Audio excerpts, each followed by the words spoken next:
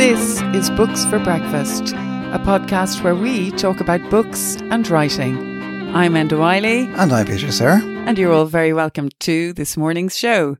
Well, we will have a fiction choice. We will have a toaster challenge, where a guest is given the length of time it takes to make a piece of toast to tell us about their favourite book. That'll be fun. And there's Poem of the Week, which this week features Piers Hutchinson, and news from the world of books in Ireland. So, the coffee's made. The toast is on. And the books are on the table. And speaking of books, Enda, what have you been reading this week? Well, I've been reading an absolute masterpiece, Peter. It's historical fiction at its finest. It starts off on a summer's day in 1596, so it's far from being a contemporary story. A young girl living in Stratford upon Avon takes to her bed with a fever. There's pestilence throughout the country, and her twin brother searches everywhere for help, but there's nobody at home. So from the very beginning, there's a huge energy to this story. Their mother, called Agnes, is over a mile away in a garden where she's growing medicinal herbs, and we get a very strong sense of this woman, almost a witch-like character, but also a very kind and loving person. And the twins' father is working in London, so it's quite a contemporary marriage being depicted, even though it's 1596, and neither parent knows that one of the children will not survive the week. So we're wondering what's going to happen in this novel from the very beginning. The novel is called Hamnet, and it's by the very brilliant, I think, writer Maggie O'Farrell. She's known to some of you for books like The Hand That First Held Mine, Instructions for a Heatwave. Her memoir, I Am, which came out in 2017, was a bestseller. And this book is up for the Women's Prize, and it is no mistake that it should be up for it because it's absolutely brilliant read. Could I ask, how much of this is based on, I know we probably don't know that much about Shakespeare's life. We know a few things. So it's a historical novel. Does she stick closely to facts, or is it invented, or, is this a recognizable Shakespeare? Well, actually, what's interesting about this novel, it is inspired by the son of this famous playwright who actually did die at the age of 11. That much is known.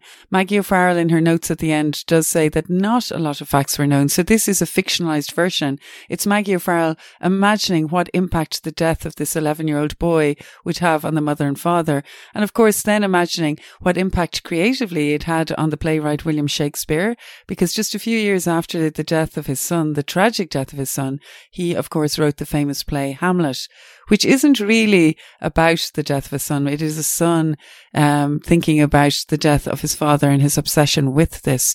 But throughout Maggie O'Farrell's novel, there is a kind of a spectral quality to it.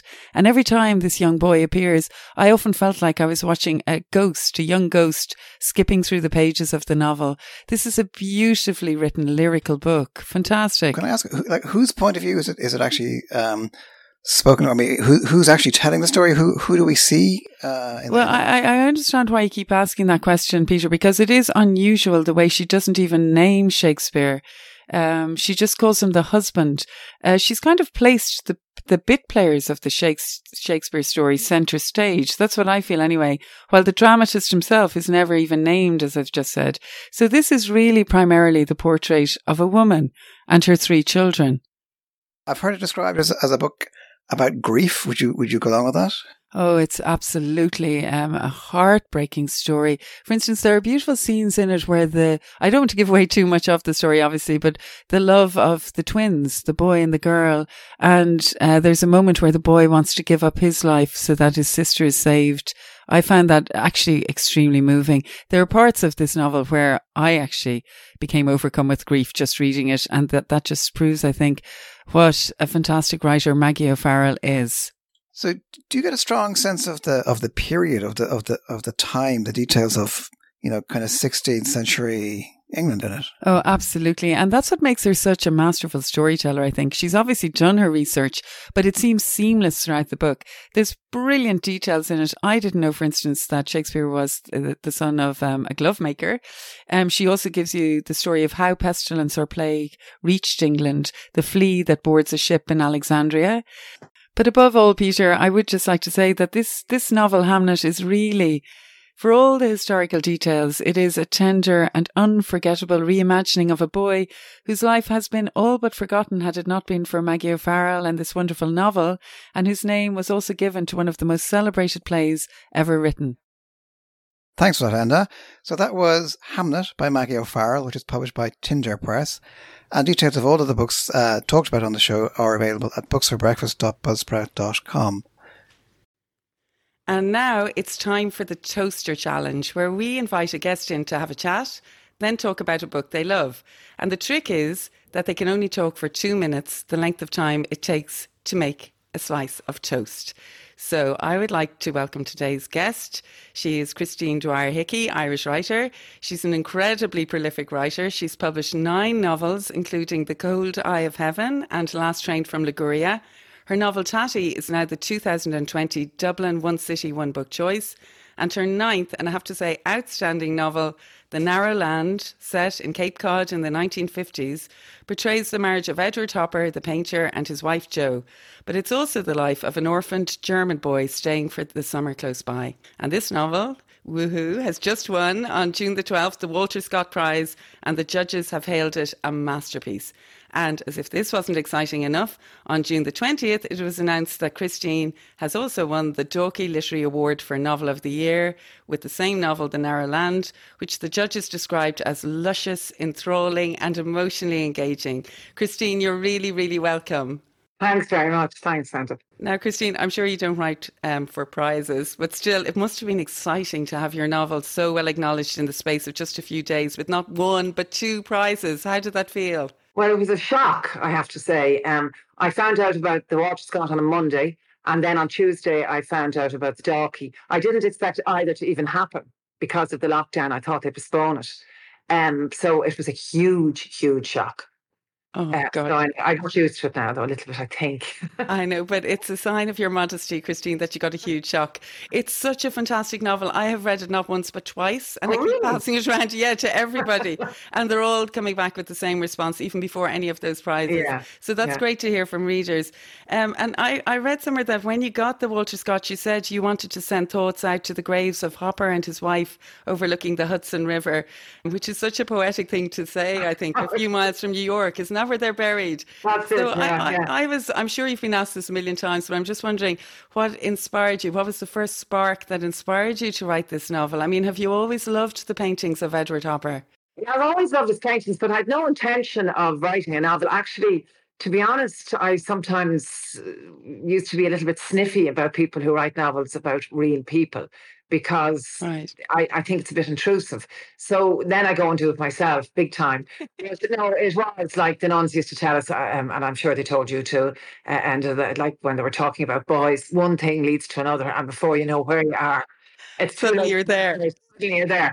But anyway, it was sort of started with a little boy. A visit to Cape Cod made me think I might give the Hoppers a cameo role, and then they sort of muscled in and took over the whole novel. So I know, and isn't that brilliant the way suddenly a story can take you off on a journey you don't expect? You know, I feel the same about poetry, that can happen as well. Yeah. In this podcast, where we were also talking about Maggie O'Farrell's novel Hamnet, the historical novel about the death of Shakespeare's son, and she's brilliant at capturing the time and the period.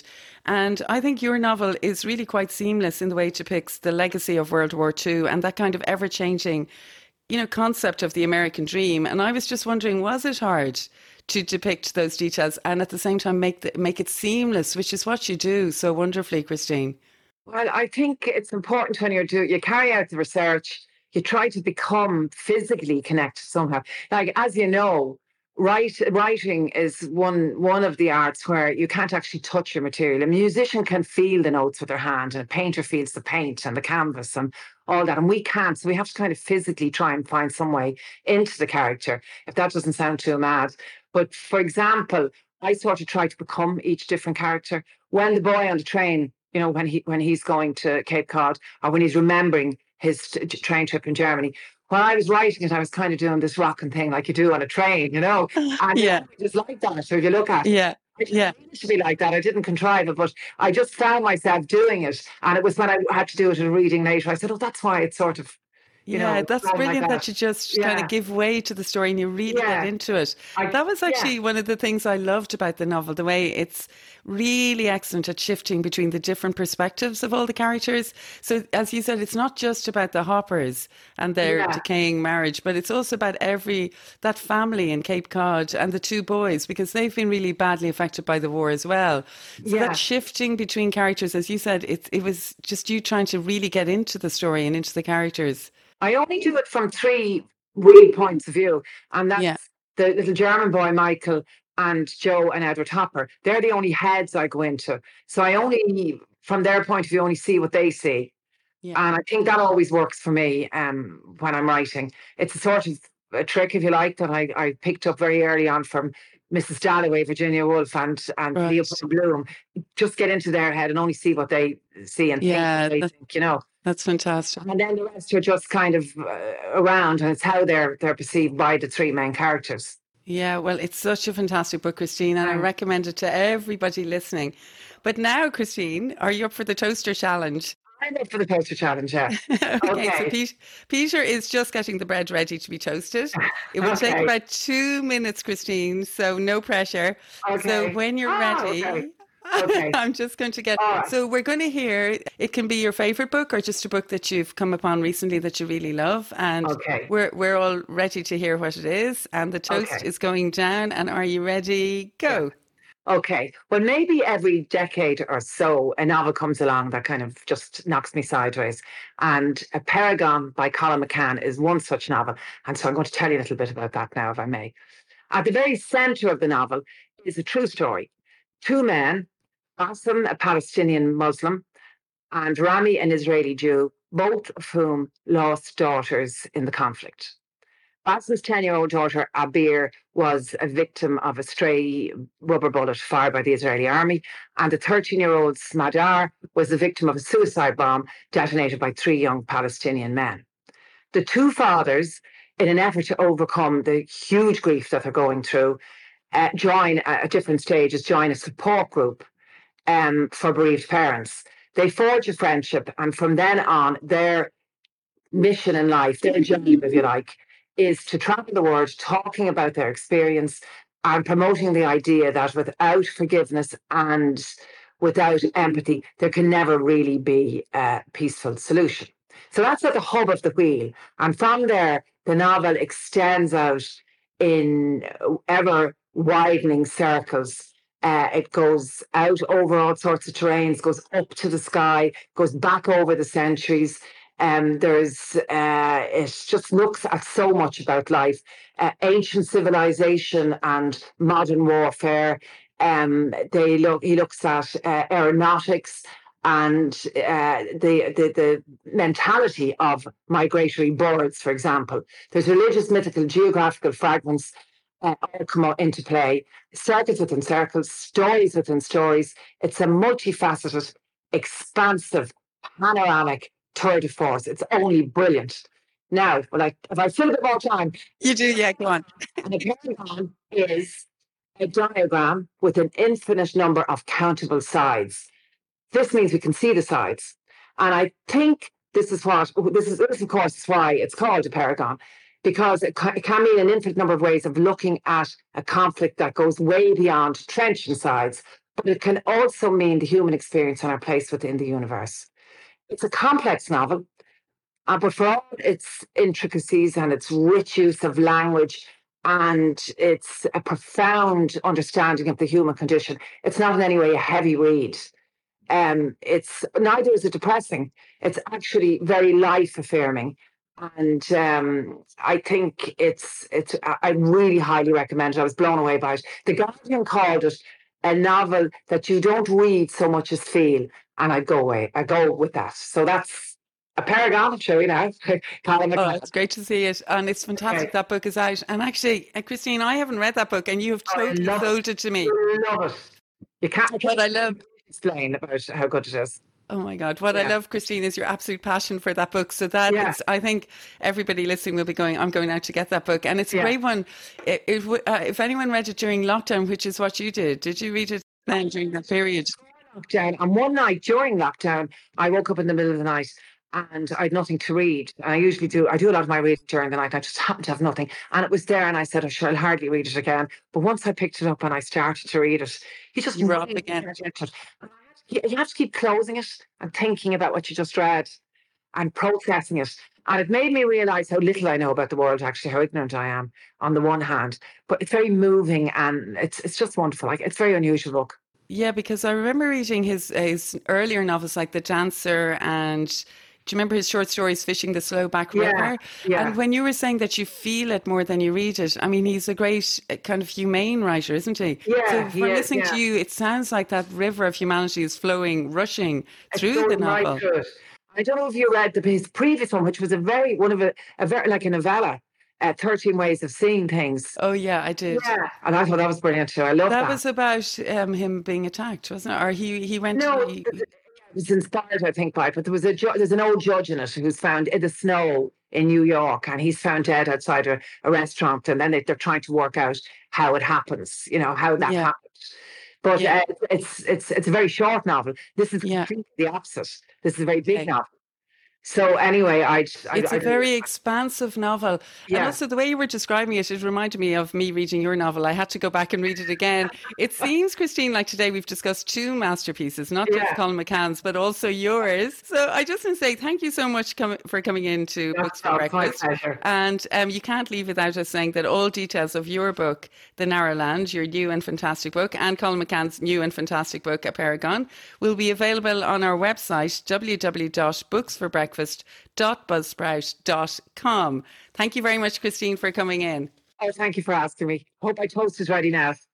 Okay, I think it is actually. Okay, see you soon, Christine. Bye. Bye. Right, so I think we're going to move on now to what you've been reading for breakfast or for dinner or indeed throughout the week, Peter. And I know you've brought in a very lovely collection of poems there, a poet that you've been thinking of all this week and hopefully for a long time. I was reminded because during all this kind of COVID period, I was posting poems on social media, and I posted a couple by Piers Hutchinson, and I just kind of went back. I've just been rereading him a lot, and I mean, he's one of these poets. He would have been well known in his day, probably. I mean, his collected poems are published by Gallery Press. And when you say his day, Peter, around what time period are you speaking about? When did he write? I suppose he would have been well, kind of 60s, 70s, 80s. You know, I mean, he lived a long life. Yeah, so he would have, I suppose, particularly come into his own around the kind of 60s and 70s. I mean, his first book was Tongue Without Hands, which came out in 1963, and then there was books like Explanations, 1969, Watching the Morning Grow, 1972. I suppose I shouldn't say this because it kind of dates me a bit, but I can remember. You're just very old, Peter. I'm very old, yeah. But kind of like, well, you know, as a schoolboy, as a young sort of student, hanging around in the Ablana bookshop at the top of Grafton Street and going in, looking at what was called the altar, where all the kind of poetry books were displayed, and plucking down Watching the Morning Grow and others by And the Frost is All Over by Piers Hutchinson, and reading them and being impressed by them. But he was very he was Dublin, he was local, but he was a very international poet. He was very interested in translation. He translated from Spanish, Portuguese, the old Galaico kind of Portuguese language as well, and you know, Irish, and he wrote in Irish as well. So he kind of spanned all kind of different cultures, and those cultures affected his own work as well. I mean, he just sounds so fantastic. It would be a real shame if a poet like him was forgotten about, no more than Hamlet, Shakespeare's son that we were talking about earlier, has been saved by Maggie O'Farrell. So I'm really delighted that you've brought Piers Hutchinson in today, Peter. Also, he was friends with poets who were still very much alive, like Elaine Quillinan. Well, he would have been a very close friend of Elaine and MacDara Woods, and he would have been involved again with Leland Bardwell as well. The four of those were involved with the magazine Cyphers, for instance. So they would have been part of a group, in fact. Really, you've brought in his collected poems there, as you said, published by Gallery. I've got his collection published by Gallery, and there's also another great book of his. If anybody's interested, it's called Done into English, and they're a collection of his translations. Fantastic titles, I love them. And you've chosen a poem that you really love. And can you tell us a little bit about why you've chosen it and why you love it so much, Peter? Well, in a way, it's hard to choose a poem from Peter Hutchinson because there's so many I could have chosen. That's true, actually, because one of my favourite poems by him is about coming over Portobello Bridge. Do you remember that poem? Oh, fantastic. I know the one, anytime I'm on a bus, not that we're on a bus at the moment because of the virus, but when I used to be on buses coming over that bridge, I would think of Pierce Hutchinson. Over the bridge in Interath Mines. Exactly. Yeah. I think in a way poetry has that ability to stick with you and to put images into your head. And I think Pierce is a poet like that, isn't he?